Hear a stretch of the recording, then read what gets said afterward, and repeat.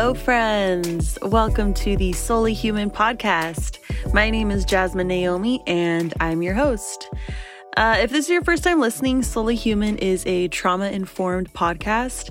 I myself am a clinical therapist, and right now I'm providing therapy to adults and foster youth. So as I continue to learn as a clinician, I continue to learn as a human.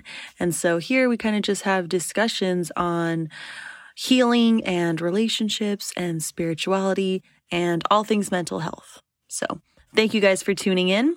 Episodes do release weekly on Mondays. So as I continue to learn with this podcast for myself, I think Solely Human is going on a little over 2 months now. And so I'm continuing to learn kind of just how I want to hold this space, how I want to have these conversations. And in the future, I'm super excited to bring people on the podcast and talk with you guys about these things. But as I continue to learn how I want to do this, for this episode, I just wanted to share a little bit about what's been in my mind and heart over the past couple months, because I feel like it might be something that I am not alone in experiencing. And I think really what it comes down to is, how do I prioritize my spiritual, emotional, mental needs while making sure I'm fulfilling my responsibilities or my work life, things that are just expected of me, right? In the world, in my life, the external stuff. How do I attend to the internal stuff while attending to the external stuff? I feel like I have been putting a lot of my internal needs on the back burner and justifying and rationalizing it by saying, oh, this is temporary. Oh, this is for work. It needs to happen. Oh, I'll attend to this later. I'll take care of that next week.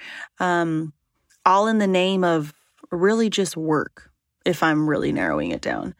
It's been this ongoing thing of trying to make sure I'm meeting my expectations at work, while being aware that my emotional needs are I'm struggling. And so we talk so often in mental health in general about self-care and self-love. And I talk about it here on the podcast too, because it is so crucial.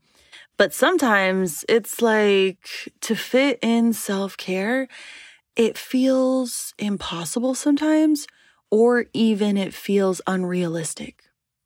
So as a mental health professional, I will go to work, I will hold space and provide support to other people, very much aware of the necessity of attending to ourselves as humans, our human needs, but then coming home and being like, all right, I can do my self-care stuff later. And then for myself, what I'll do instead is I'll engage in a lot of numbing behaviors. So things like blasting music, which music can be a form of healing and a form of coping. But most of the things we use as forms of coping can very easily become things that are more destructive than good. So for myself in this space, I've been using music a lot to kind of drown out my thoughts and feelings. I've been using TV shows, movies to kind of drown those things out. Even spending time with people. A couple of my friends that I trust and love dearly have called me on it. They're like, Jasmine, you're just distracting yourself. And I love to spend time with people. I'm an extrovert.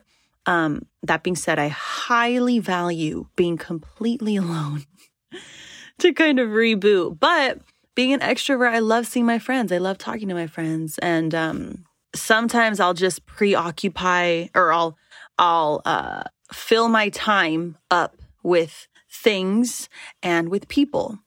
And although all those things and spending time with people, it's a good thing, I think the part of knowing yourself well enough to be able to gauge whether or not these things are coping or whether these things are distracting. So I don't know if you guys have ever experienced this, but if you go a few weeks or a few days or a couple months engaging in lots of numbing behaviors, movies, music, social media. Oh my God, social media is a huge one. If you do this for like weeks on end, I at least will feel myself start to get like really overstimulated, like to where my brain, I'm having racing thoughts all day long. I can't turn it off and I'm just jittery. I'm on edge. Maybe I'm eating too much or not enough. And so kind of just everything starts to get off balance a little bit.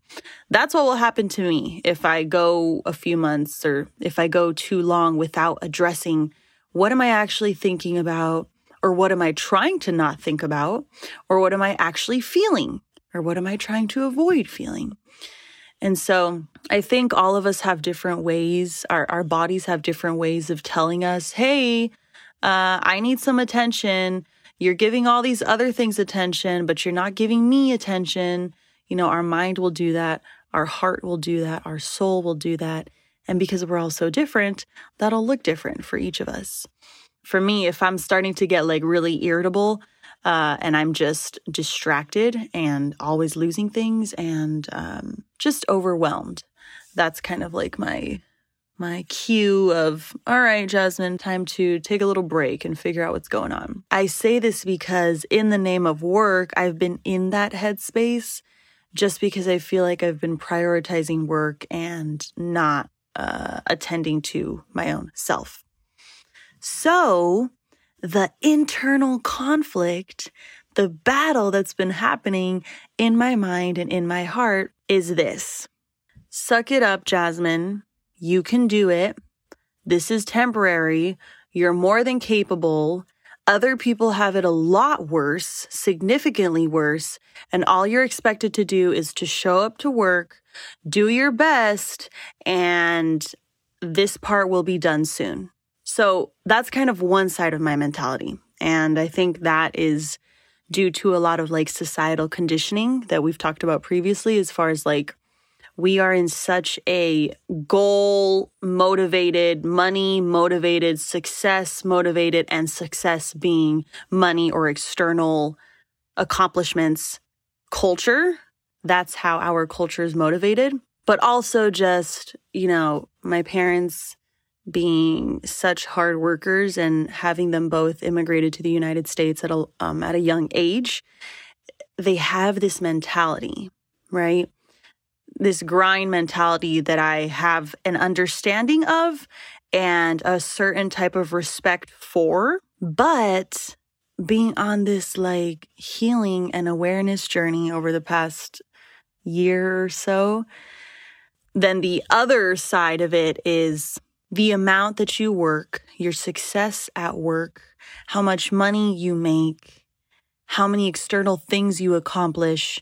These things do not define the human that you are. These things do not define your worth because we are already worthy. And our internal needs are far greater and far more important than what we are doing to quote unquote prove ourselves, or what we're doing to reach these things, or what we're doing to kind of fit the narrative that we've told ourselves as far as what we're here for. Thank you guys so much for listening to the Solely Human podcast. My name is Jasmine Naomi and I'm your host. Episodes do release weekly on Mondays on Spotify and Apple Podcasts. The original music you're listening to was done by Nathan Salau, and editing was done by Kevin Spire. As you guys go into the week, I challenge you to be empathetic and patient with others, but also with yourself, because you are solely human and we're doing our best. Next week, we'll pick up right where we left off in talking about these things, so I hope that you guys will tune in.